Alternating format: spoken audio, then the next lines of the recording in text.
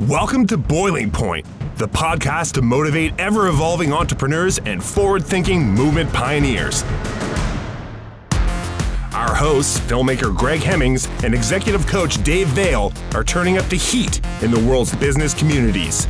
Our interviews with entrepreneurs, thought leaders, and movement makers are raising the temperature of inspiration. Live from the hottest studio in this quadrant of the universe, here are Dave and Greg. Hey Boiling Pointers, thanks so much for tuning into this week's episode. Before we start, Dave and I want to let you know all about our Boiling Point Process online courses, live events, and masterminds.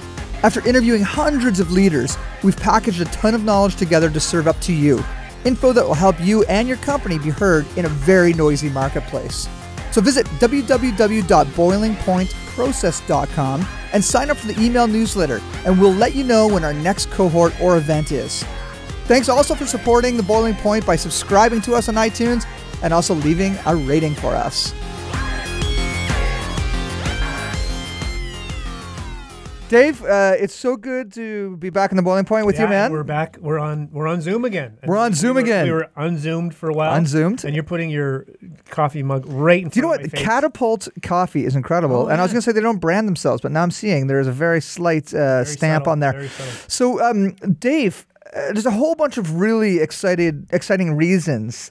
Let me rephrase that. A whole bunch of reasons I'm excited for our guests today. We've got Grant and Matthew from Drone Seed, who I'll explain in a moment about who they are. But Grant is on the line with us right now. Matthew is somewhere on the other side of the planet, and he'll be popping on in a moment. But I met these guys in August when on a trip to Seattle, and I came down to check out the facility, and then. You know what happens when you meet brand new people and you think they're cool? You end up going out and have a whack of drinks with them later, and that sort of thing. But anyway, what they have built, Dave, is stunning. And as I was saying before we called Grant in, was that you're going to be excited about this technology these guys have built. I'm reading about it. It's incredible. So Grant Canary, can you come and introduce yourself to Dave? And first off, Grant Canary, what a cool name! We can't call you just Grant. We'll have to be. And we're probably Grant pronouncing Canary. it wrong. I'm sure. No, come on. It's a Canadiana version of it. Canary. No, that's exactly how you pronounce it. Just like the bird. I've been saying that since my dad taught me that when I was 6. Just like the bird. Just like the bird, yeah. He just made it really easy because people get real awkward and they're like, cannery? Cannery. Like, no, you spell cannery. well, Grant, sorry, I just invited you to introduce yourself, but I'm going to step in one more time. First of all, I want our audience to picture this. This is me coming to what they explained to me as a sketchy part of Seattle. Yep. There's a whole bunch of kind of not burned out motorhomes, but old motorhomes where people live. Like it's an up and coming part of the neighborhood of Seattle. The Ballard Brewery District. It's the brewery district. Oh, and cool. We come to this very unsuspect little garage area, and the garage door opens, and there's a big truck with all this fancy gear in it, and behind it is a bunch of engineer types, really smart people that drink a lot of Red Bull and work many hours on cool things. And what the cool things are drones. And I walked in, I was like, where am I? This place is incredible. Wow. And me being a film guy, I had all these questions. So I will stop there. Grant, let's carry on this journey into dronedom. Over to you, Grant Canary. Yeah, no. Well, I mean, that hangar, we patterned it after, SpaceX or Boeing. It's got all the epoxy floors and the white walls and the giant banner proclaiming Drone Seed, so, that's it's just part of the effect. And you also have your kill room. Coming into work. You've got your kill room as well.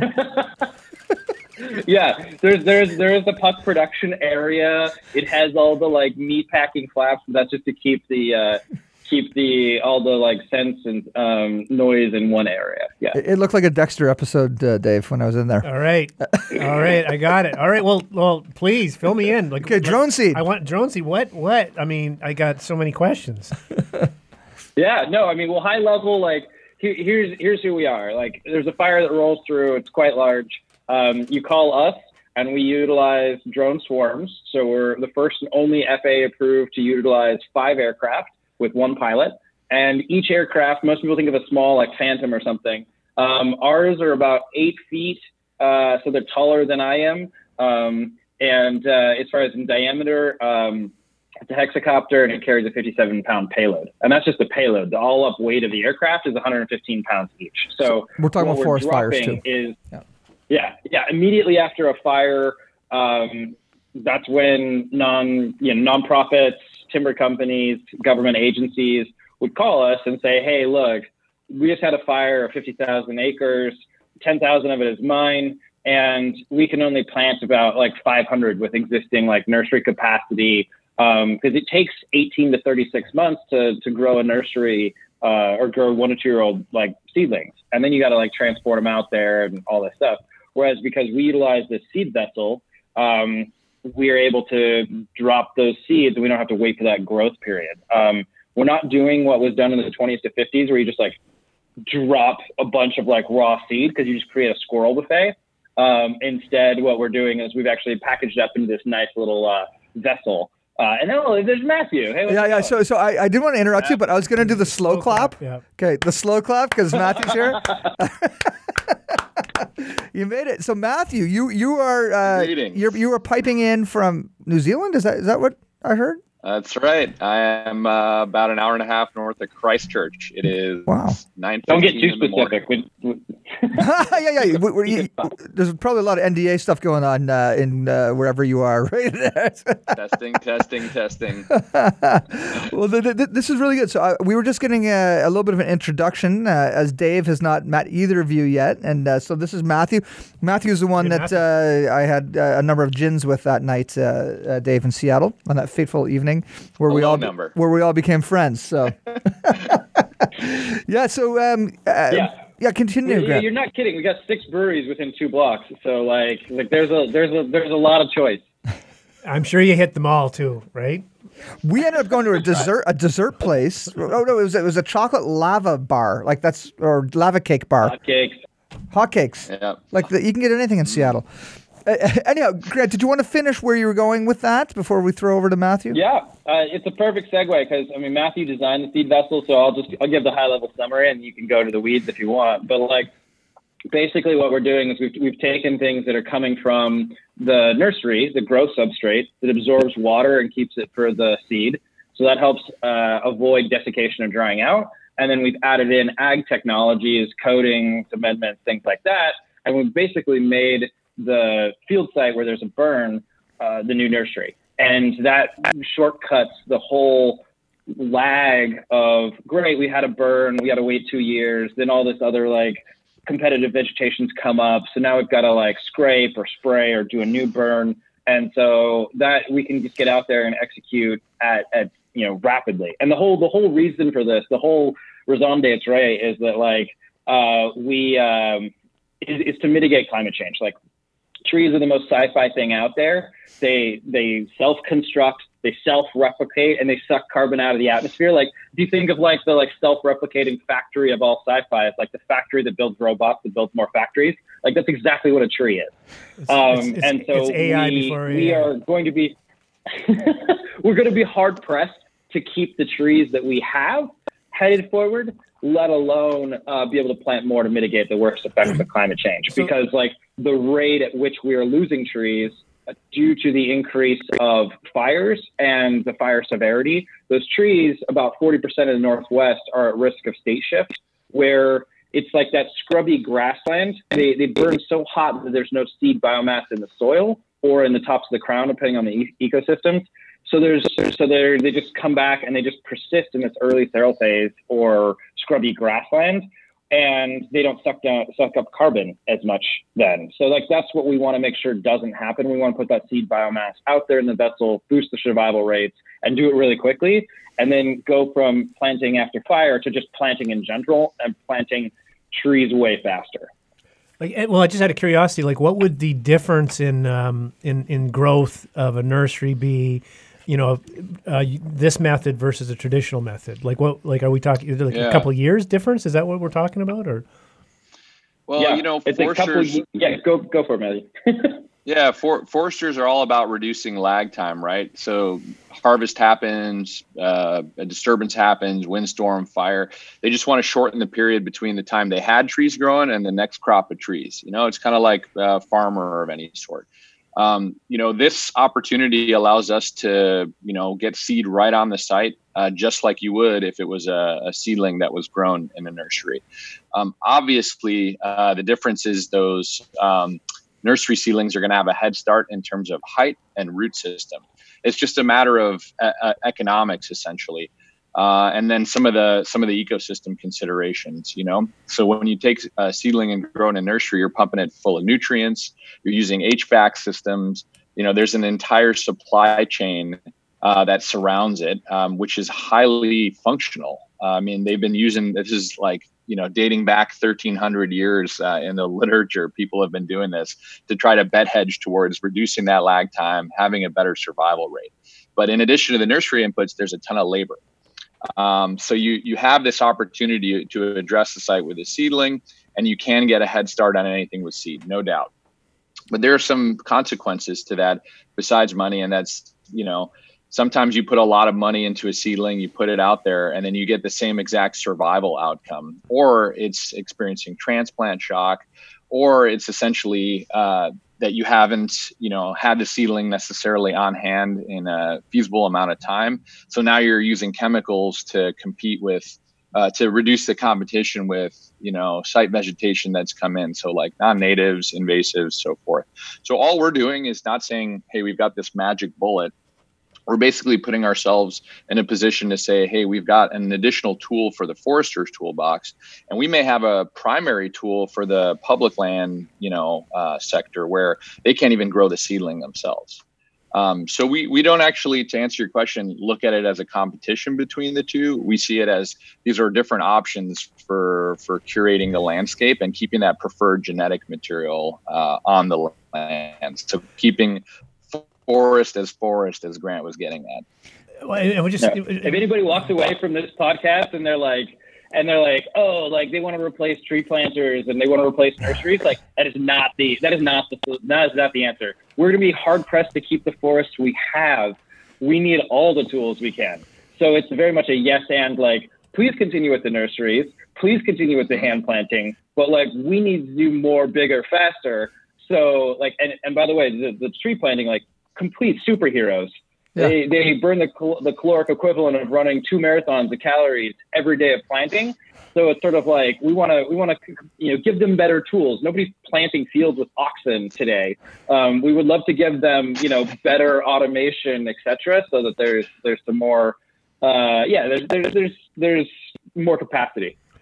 No, what came to mind is I grew up in northern Canada in the Yukon, lots of forest fires up there, kind of very dry part of the world, arid, and it's getting worse, like everywhere. But I think what comes to my mind though is how you're using technology to really, I guess, answer some of the climate change challenges that we're up against, and there's I'm just hearing about it now, but there's kind of two really interesting parts, right? Where there's the technology around the seeds, but then also there's this whole drone stuff, and how you got approved doing that. I'd be curious about how this all has evolved and like where the origins were, because clearly this wasn't something you just could cook overnight and launch. Like there's a lot to this, right? And we're full circle. We're back to the bar. That's the origin story. Nice. If it's not a napkin, it's a bar tab. Yeah. Well, I mean, the origin story is basically like everything I've done has been in sustainability. Vestas Wind Energy, largest wind turbine manufacturer on the planet. So it's in a couple continents, in China, Denmark, and the U.S. Like figuring out how to make that process faster. U.S. Green Building Council. Couple other places, and then spent 9 years of life figuring out how to do sustainable industrial fish feed and with insects. And after finishing up there, and that company's still going strong, the next question was like, how do I get back to carbon? How to do something about carbon? So I put together a bunch of ideas and work through them over a couple week sprints for each one. And they were really bad ideas, and I know this because people that cared about me deeply told me that they would never pay for them and that I should not spend years of my life doing that. And so the iterative process of doing that is painful and hard, and that's why not everybody is an entrepreneur, because that, you know, there's those big highs and low lows. And so I had a friend who I was bemoaning this process with at a bar not too far from the Ballard Brewery District.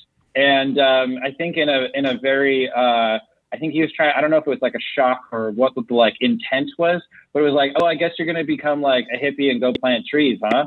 And he was, you know, and so it was like, we started a conversation of like, well, how are trees planted? And most people are not thinking about it. That like, it's somebody with 40 pounds of trees in bags on their hips using a shovel. And you're like, really? Really? It's 2019. We like literally can see flying and self-driving cars, and we're planting trees this way. And I was just like, oh, well, we're never going to beat climate change if this is our current method. So then it wasn't just like, oh, we'll just get technology and technology will fix it. It'll be magic. Instead, the next step in the process is to have some humility and go and talk to all the people. Why is it that we do it this way? If we do it this way, is it value add? If we do this thing, is it value add? So that's where we started talking about microsites. And, you know, because the initial thought was, well, just go dump a bunch of stuff out of planes. And they're like, a lot of people who were there were like, been there, done that. Like the economics don't work, the mortality is too high, et cetera. And you're like, oh, okay. Well, what if we could target it? And they're like, you're dropping, you know, 1-year-old trees into rivers, and you know, like if you look at the like abilities to like just drop stuff from a C-13, like it's not like the error margin's high. And so they're like, if you could microsite it, and that's the technical word for like where will a tree grow well, that would be interesting. So we started down that path, and then it was like, well, how do you control competitive vegetation? Started thinking about that. And so this is where we've landed, is this final product, which is another tool. And we will continue to roll out additional products for rangelands and other things. But this is right now our flagship is for Northwest, Oregon, Washington, Idaho, California, Alaska, BC, Alberta, like conifers in temperate systems. So yeah, that's full circle. And Dave, just the other day, like I've seen, I've seen the size of their drones, are as big as this table. Like they're incredible. But also just recently with Mr. Beast on YouTube. Yeah. Why don't you tell Dave, guys, just about that neat thing? Because what the technology you guys have built is so unique and so interesting that one of the biggest guys on YouTube connected with folks at Discovery and featured their drones. And it looks so cool, guys, seeing them up in the air and doing their thing. And I was like, I wish I saw more of you guys telling your story on that piece, but seeing your technology working was super cool. And a quick cameo from Grant was pretty cool too. But yeah, explain that to Dave, because I think the fact that those media outlets, if you will, are validating your stuff is super cool and really a true hope for the future. And in their case, that whole hack of planting 20 million trees in a week or something. What was their goal again? Well, their goal is to raise $20 million for 20 million trees, and they'll get planted over the next like year and a half. And that money goes to Arbor Day Foundation. And so Mark Rober, who is like a Bill Nye the Science Guy type, but like does it on YouTube. Like he's one of his best ones is the glitter bomb for package thieves. Another one, he put the rocket on the back of a golf club to see if he can hit the ball farther. That's like, but like, and my favorite personal favorite is he built a machine learning app to steal baseball signs and then tested it at Little League games, and it's hilarious. But in the process, you learn how machine learning works, right? And so he's like a science explainer. So similarly with us, we had a lot of fun having him out to site, and then he and Mr. Beast and Smarter Every Day, all three like very large YouTube content creators. Mr. Beast hit 20 million subscribers. And so it was like, great, what should I do? And a fan was like, you should plant 20 million trees. And that just grew legs. And then somebody's like, well, you'd have to get Mark Rober to build a robot to plant the trees. And then that sort of grew its own legs, and they'd want to work together. And Mark Rober Googled us and was like, drone planting robot, and got Drone Seed. And from, kind of my, like, to take us from the origin story where we started in 2016 to present, I've convinced all of these people to join this team at Drone Seed, and we're up to 24 people now that do all the real work, Matthew amongst them. So we've got this big, long track record of how do we do this? And Mark Rober saw that and was like, this would be way faster than me building a robot. Is like, let's work with the people who already know how to do that. And so that's us. And so, for him to go out there, like, we spent a day out there, and it's on Discovery Channel, it's on his channel, just like explaining like how the technology works, like in depth, as well as like, hey, here's the like video of it working. And I guess my favorite part is him just like completely breaking down in giggles of joy, because it's really fun to see really large aircraft out there like executing. What good exposure for you guys. I mean, man, that's amazing. And it's obviously easy to find. Yeah. Well, and it's I wanted to ask Matthew his thoughts, because Matthew, when you and I were chatting, you guys are both cautious about sharing the story or letting other people share the story that might not be accurate, and there's legit concerns around that with new technology, and you've got investors and all this sort of thing. So Matthew, I'll ask you, like seeing these types of media channels and outlets being super stoked about it, how did it feel seeing it? Like, you had no control over how it was going to come out, but what was your thoughts? Well, obviously, I'm really stoked about it. I've been in the business for 15 plus years trying to grow trees and doing that all over the world and trying to help different organizations do that.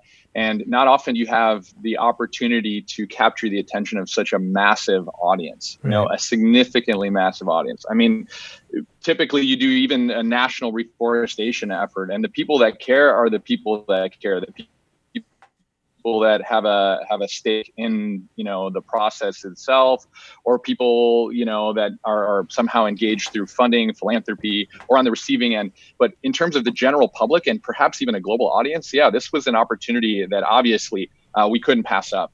Just elaborating on that, one of the things that really brought me to Drone Seed was the speed and scalability of this, because I had been growing trees for so long. And when you have all of a sudden this interface of a really shiny technology and, something that may provide a new solution, another quiver in the, or another arrow in the quiver of a forester or land manager, all of a sudden you're creating an opportunity to reinvigorate a sector. So, the forestry sector is losing interest, I suppose, in the way that, a lot of students that are going to school are given educations that very much channel them towards conservation more than land management. And I think as a society, we're forgetting that conservation and land management are really a significantly overlapping. So, when you have technologies like this, and you have media events like this, not only is it an opportunity to say, hey, look at some cool stuff we're up to, we're going to address climate change. It's, hey, let's get people involved and let's perhaps showcase a way where we could, reinvigorate a sector and even reinvigorate rural economies. What about all those kids who grew up in logging towns, went to college and said, man, I'm not going to go back and work at the mill or be a crew boss. I got a college degree now. I want to do something. All of a sudden, Drone Seed gives them a little bit of optimism, because what if we were to dump a hangar out in one of these northern territories in Canada, like the Yukon, or somewhere in random, you name it, USA, that used to be a formidable forestry town, and we're able to scale that out. We're taking that brain drain that's happening in these towns and saying, hey, come on back, work as a biologist, work as a forester, crew operator, work as a pilot, work as an engineer, work as a software person, you name it. You learn these skills. Let's bring them back to these places. Let's shake up these economies in a way that's meaningful for the land that's essentially feeding not only our urban areas, but all of these. Oh, you're lagging a bit, Matthew. Oh. And then the internet struck. Matthew, you clipped out, at least on my end. Oh no! That's okay. We only lost 5 seconds. Just at the tail end. And it was probably the most epic thing that you said at the very last 5 seconds. But. It was the crescendo of crescendos. the final point I want to make is should we emerge in these places and we're a decade in and we've survived all the startup stuff and these fleets and hangars are being cut and pasted out into these areas. All of a sudden we have the opportunity to innovate at so many micro levels, because there's never going to be a one size fits all. My dream is, and this is where we get into the sci-fi space, we not only have aircraft doing this, but we got terrestrial drones dropping seedlings. We've got like forest Roombas that are being dropped off by trucks right after a harvest. We've got all sorts of options, but we need to get there as a society. So going back to your original question, man, these videos are just a way of picking away at society and saying, hey, pay attention. There's people trying to innovate. What can we do to rally around this? And it's less a selfish thing and more of a, what is the mission? Team Trees was really looking at the big picture, and we could all be cynical about it as foresters or land managers and say, okay, 20 million trees, not that big in the grand scheme of things. But guess what? Got to start somewhere. And it's kicked some really cool people into high gear with dumping money on these efforts. Yeah. And if you talk about the influence of like a couple YouTubers, now big YouTubers, but still, that's a significant impact. $20 million for 20 million trees, and getting Elon Musk to throw money at it too. And totally. Yeah. But here's Toby Lucky from Shopify. Yeah. Here's the really interesting part of this story for me is that my son, 13 years old, was telling me about this, and I'm like, who's Mr. Big? And now I'm going to say, well, I know all about that. I know the guys. I met them. They're drinking buddies of Greg. Oh, no, yeah. I mean? So Greg will be the I think Dave thinks you guys are Mr. Beast. No. I know who Mr. Beast is. 15 times. So, but here's a question that just comes to mind as I'm listening to you, because this didn't happen overnight, right? Mm-hmm. And Matthew, you're talking about 15 years in the forestation, or I don't think I'm using that word correctly, and being sustainable. Grant's talking about the years spent, with wind energy and all that stuff. I'm curious about what it takes to just keep persisting and keep innovating. And you know what I mean? Like you sound like there's this nice crescendo. You're getting a lot of hits and stuff, but this didn't happen overnight. I mean, my God, I'm gathering this just in talking to you for a few minutes. And what reason I'm it's just we're both entrepreneurs, and sometimes the most frustrating thing is you're onto something good, but it just takes so long, and it takes so long for the market to catch up, and it can be so frustrating, and you kind of feel like I don't know about you guys, but there's times you feel like, this, let's give up on this, you know what I mean? But you guys haven't. Yep. You've persisted, and I'm just maybe share that journey if you wouldn't mind. Sure. Yeah. Well, I want to hit 2 points first. First, the story that about your son informing you. That story has been told in different variations on a theme, like maybe 10 times to me since that video came out. So as far as just like a societal context, like kids being able to like tell their parents about something awesome because they saw it on YouTube and their parents don't watch YouTube, like is definitely a theme. Second, we're definitely underplaying Matthew's credentials as a PhD in forestry in a very, very, very old hand. And there's two ways that I want to just put that out there. Is 12 years in for-profit and in academic forestry. And basically around the globe. And the other way I'll qualify that is this is a guy who can find a thermal near his friends told him about a thermal near one of our project sites, and went out there and dug up a pit so that the water would essentially create a mud bath, because they've been camping out there. And so they just jumped in their skivvies, him and a colleague, in a mud bath that they had made because they had dug down. The water had the right temperature and they were able to jump into it, which to me, I was like, oh, okay, great. You're hired. We got Kit Carson on our team, right? It's awesome. So, yeah. So, and those are just two little anecdotes to drop in there. As far as the long tail before you start to see oh, we're getting people's attention is one of the biggest things we hire for, and we have our values, and the values don't just sit on the wall, but they're actually what we literally hire people on. We do an evaluation process, and we usually have 3 or 4 candidates for a job, and that's our goal, is always to have multiple candidates. And then we literally go through and we assess. And one of them is grit. And grit is like one of the biggest things because it means different things to different people. But in our context, what it means is like willing to stick it out and willing to like get things done and willing to work through the hard parts. And so that's one of the things that like we literally will evaluate anybody coming through on is like, do we think this person, when we look to our right and left, are they going to like work through the hard parts of being on this team? Because everybody on this team could be somewhere at another organization, potentially getting paid more, but the opportunity to work on this problem, mitigating the worst effects of climate change, is really like that is hard. And this is part of my personal journey, is like, it is hard to find a method as an individual to actually impact climate change if you don't control the transportation sector or the building sector or the energy sector, right? If you don't control one of those, and nobody does like universally, then how do you just like, well, I'm just going to cut emissions? And this is something that we can do. And so being able to spend time working on this problem is invaluable. And it's an amazing opportunity. And so the people on this team would prefer to be doing that than working at some like the Silicon Valley startup with the SaaS product that helps information move around faster, which is, a great thing. It should exist. But it's, from my personal ethos, like climate change is the problem that all other problems report to, just because if you don't mitigate the worst effects of climate change, like you're not going to get any time on the clock to work on other problems. If the social, political, and economic systems that we depend on are stumbling, not outright failing, then you can look at the Dust Bowl or the Great Hunger in China. Like, it's going to be really hard to solve the other problem that is, pick any other problem you could work on. Right? It's going to be hard to do that when you're thinking like, hey, how am I going to get? How the grocery store seems to be really low on vegetables. How am I going to get more vegetables for my kid? Like, all of a sudden, all other problems stop having meaning. And so that's right.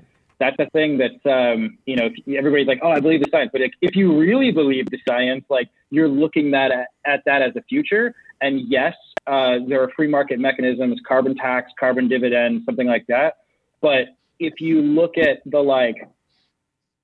could we just throw a couple $100 billion at planting trees and get ourselves out of climate change? No, our supply chain couldn't handle it. We don't have the labor. The nursery space isn't there. The labor, like, those people out there burning the caloric equivalent of running 2 marathons every day, like, that is a hard job. And so, like, the catch-up time on that might be a decade.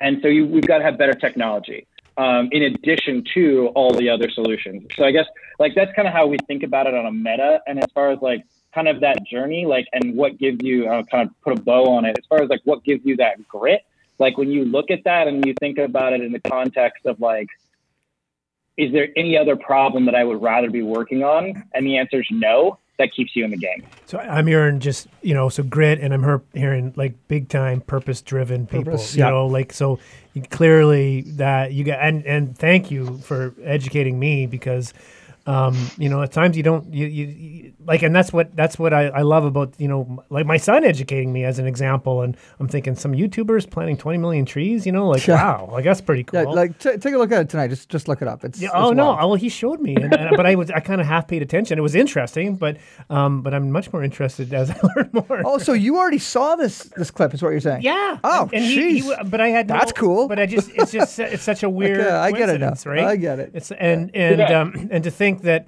like he was coming, and he's always talking about YouTubers and this and that, and I'm like, oh yeah, that's it's important to be engaged, but I don't really get half of it because it's usually connected to Fortnite. So, but this was way different.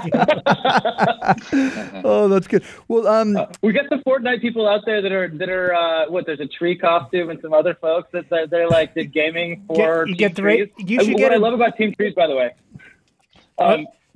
Mark Rober, he clarifies, like, 20 million trees, like, not going to solve climate change, but it's a catalyst. It's a catalyst action. How do we get people to pay attention Matthew and I both do improv. Like, how do we get people to pay attention? We will make all the poop jokes we need to get people to pay attention to climate change. Like, 100%. We will then also give them the Discovery Channel so they can get all the science for that audience. But like, I think that's like the big impact there, and it's not over. Like, there's more to come from Team Trees. So I'm privy to a little bit of the conversations, as well as like moving the needle on some of those. So there's more coming.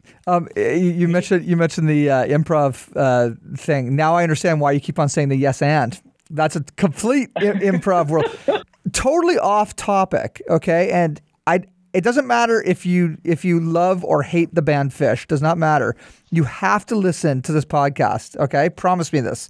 It is called Long May They Run.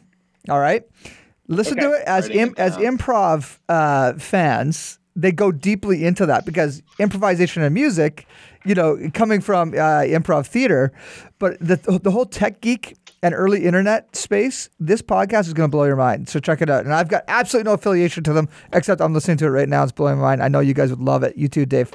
So listen, we're coming up close to an end.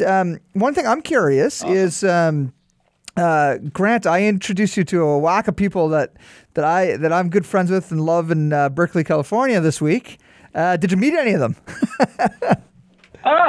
I got a chance to roam around. There was a low number of drinks that were consumed. I think that's what we're saying. There was a good pitch. I mean, at the event, we were able to actually share some of the first results of the trial that we did from 2018. And so, I mean, Matthew, I would love for you to talk a little bit about that, because that's something that we've not put out there as publicly as perhaps we should have, as far as the trees per acre.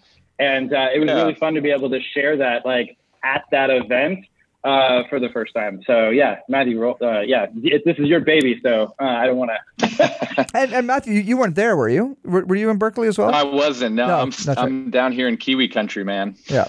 Kiwi country. So so Grant went to the Social Venture Network event a few days ago. In fact, 2 nights ago, I think. So Matthew, let's hear about this. Yeah, the bio is, in my opinion, going to be the biggest hurdle to overcome, in scaling this out. And I don't mean that in any sort of impossible sense. It's not necessarily a moonshot. It's just practicalities, right? We're coming in this space that's going to be more efficient than traditional direct seeding, where you just toss a bunch of seed out of a helicopter and hope for the best.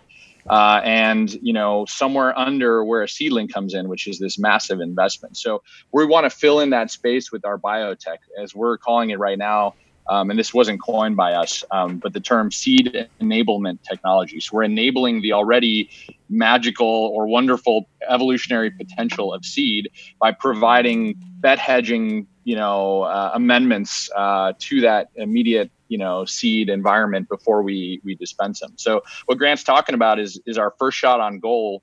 Our first prototype that we released out in the field in the Pacific Northwest. We were able to go back at the 1 year mark and note that the seedlings that had germinated, and then later those that had survived the drought season, that were sitting there and had developed root systems and are growing. That was our metric for how well we did in that early version of our prototype that we very endearingly call the Puck, which might resonate among Canadians. Oh, yeah. And we were achieving something like 140 trees per acre, which is not a commercial standard, but for a first shot on goal is pretty damn good. And it actually sets a bottom point for us. So we're only going to try to improve from there in any of the ecosystems and with any of the species that are relevant to that first shot. And we've got projects and fingers in pots all over the world. We're setting up new things in Australia. I got stuff going on here in New Zealand. We're trying to take advantage of these dual hemispheres to get 2 growing seasons worth of data every year. And then, of course, we're spanning the gamut of the American West. We're very fortunate to have a variety of ecosystems, which means, yes, lots of different types of resources, but it also means there's going to be all these nuances to how we develop our Puck or other seed enablement systems that are conducive to success. So in the high plains of Colorado, where it takes, 200 years to grow a tree, at 700 feet, so the oxygen levels are low. So we got a whole nother puck prototype there. All of this needs to evolve, but it all comes back to that first shot. It's like, what did we learn from both our success and our failure at any given site? And then how do we scale from there? How do we go as fast as possible? And that's where the venture model is really, exciting or is really exciting. And that's what really, is allowing us to kind of duck and roll with all these challenges. That is awesome. Yeah. So to summarize, like the beta puck at 140 trees per acre that Matthew just mentioned, like that's a beta. So if you were at pharmaceuticals, like you wouldn't be even at like FDA trials, you'd be back with the zebrafish, as the Canadians say. If you're software, like it's your beta trial, right? So so that we're now on version 5, and Matthew mentioned 2 growing seasons. We're running as fast as possible. So if we're operating in the southern hemisphere, the big like litmus test for like a layperson is like how did it do through a dry season? And we can get 2 dry seasons a year if we're operating in both the Northwest and in like Australia, New Zealand. And so we're moving as fast as possible. And so as far as like closing things out, like at Vestas, we had a Danish boss, and he used to like pound on the table whenever he like wanted to emphatically make points. And so I guess like we'll try it, and you guys tell me if it's like emphatic or not. But I mean, like the thing that I would love for people to like walk away with is like, oh, they want to replace tree planters. No, we don't want to replace tree planters. We want to keep them, and we want to do yes and do more. Oh, it's never going to work. Like it's seeds. They're just dumping out scroll face. No, nature does it this way. It works. Our goal is to boost the seed survival so we can use less seed. And, the last one is like, trees are no good for like we're never gonna be able to plant as many like trees as needed to like mitigate climate change. We just have to improve the tech. So those are my 3 like table pounds. Boys, Love it. that was awesome. Okay, you guys. Nice. That was good. And I just Did it work? Was that effective? Yeah. No, and you gotta do that with like more and more and more, and keep on the improv on that too, right? Yeah, it's good, because now I'm doing it, Yeah, well, it's contagious. Clearly, it's contagious, and it was, and I appreciate you giving us some context with the Danish boss. But a couple things I wanted to close out on. One was you guys will revolutionize and educate when you get a drone seed skin on Fortnite. So I'd encourage you to do that, because that will kill. Okay, and I'm telling you, the kids will love it. And there's some cool drones that fly down to the island and all this kind of stuff. So that number 1. Number 2, you will do very well with Canadian investors with the puck. Like, is beautiful. So as Canadians, we're all over it. Greg's not so familiar with the puck and hockey. I don't know anything about hockey. But that's okay. But I love what you're doing. Thank you so much, and the energy you guys have around this. It gives you hope, right? Because for those of us who aren't as close to what's happening, especially and particularly with with deforestation and all that sort of thing, it's so nice to hear what's happening, and the fact that technology can be a big part of the solution. You guys are doing it, so congratulations. So thank you guys for what you're doing, and get your butts over to New Brunswick so you can come hang out and we can drink some gin in our woods. How's that? Yeah, we would love it. And for those listening too, like, know that this shit is. Oh, can I swear? Dave already did. This is really hard. This is really hard. So we love positive encouragement. It keeps us going in the day. I've definitely taken emails from people that are like, "Hey, I just love what you're doing. I have nothing else to tell you," and just forwarded those to all companies so that like when they have a bad day, that they can see that. But you can also see us. Our operations are on Instagram, and we're also on Twitter. And there's a newsletter on the site, so you can actually follow up and be like, "Did it work? Did it work? I want to see if it worked," and we will share some results. Oh, that's kick-ass. When you come up, I'm going to introduce you to Mathieu Leblanc. We call him the tree doctor up here. He does some really cool stuff. He went into a sector, like you said, that everyone's flooding away, running away from, and change the whole nature of the clear cutting and mixed forests. And he just, and I'm bastardizing it, but he would be an amazing guy to have talk to these guys. Oh yeah, let's make the connection, guys. It's been a pleasure. Enjoy New Zealand, Matthew. I look forward to seeing you again. And end with a beautiful hockey reference of some sort. Okay, if Sidney Crosby scored the winning goal in the Vancouver Olympics, who made the assist? Ooh. Woo! If they can get this I'm impressed. Say Jerome McGinley. Oh man. Do No.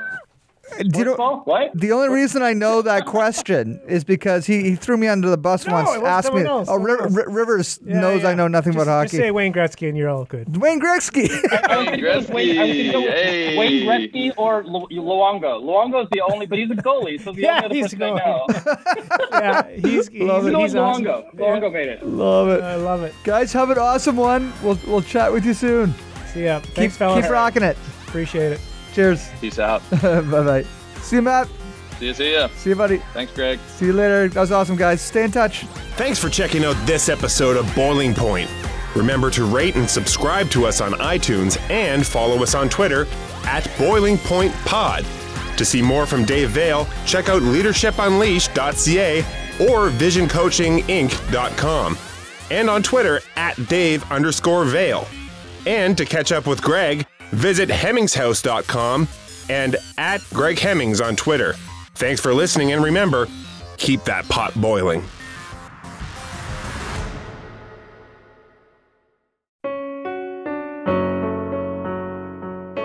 Hey listeners, I'm Christy. And I'm Melissa, and this is Buried Motives, where we dig deep into the details of some of the most gruesome Dirtbag murderers. She said she enjoyed hurting things that can't fight back. And that is a disturbing view into the mind of a murderer and such a dirtbag.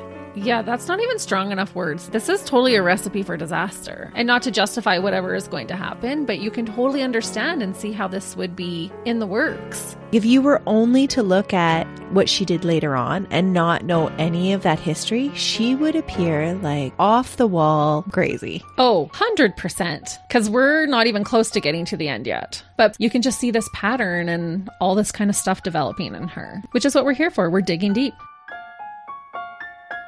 Join us each Thursday as we unearth the dirtbags that live among us. And the motives buried there. Hope you join us as we exhume the truth.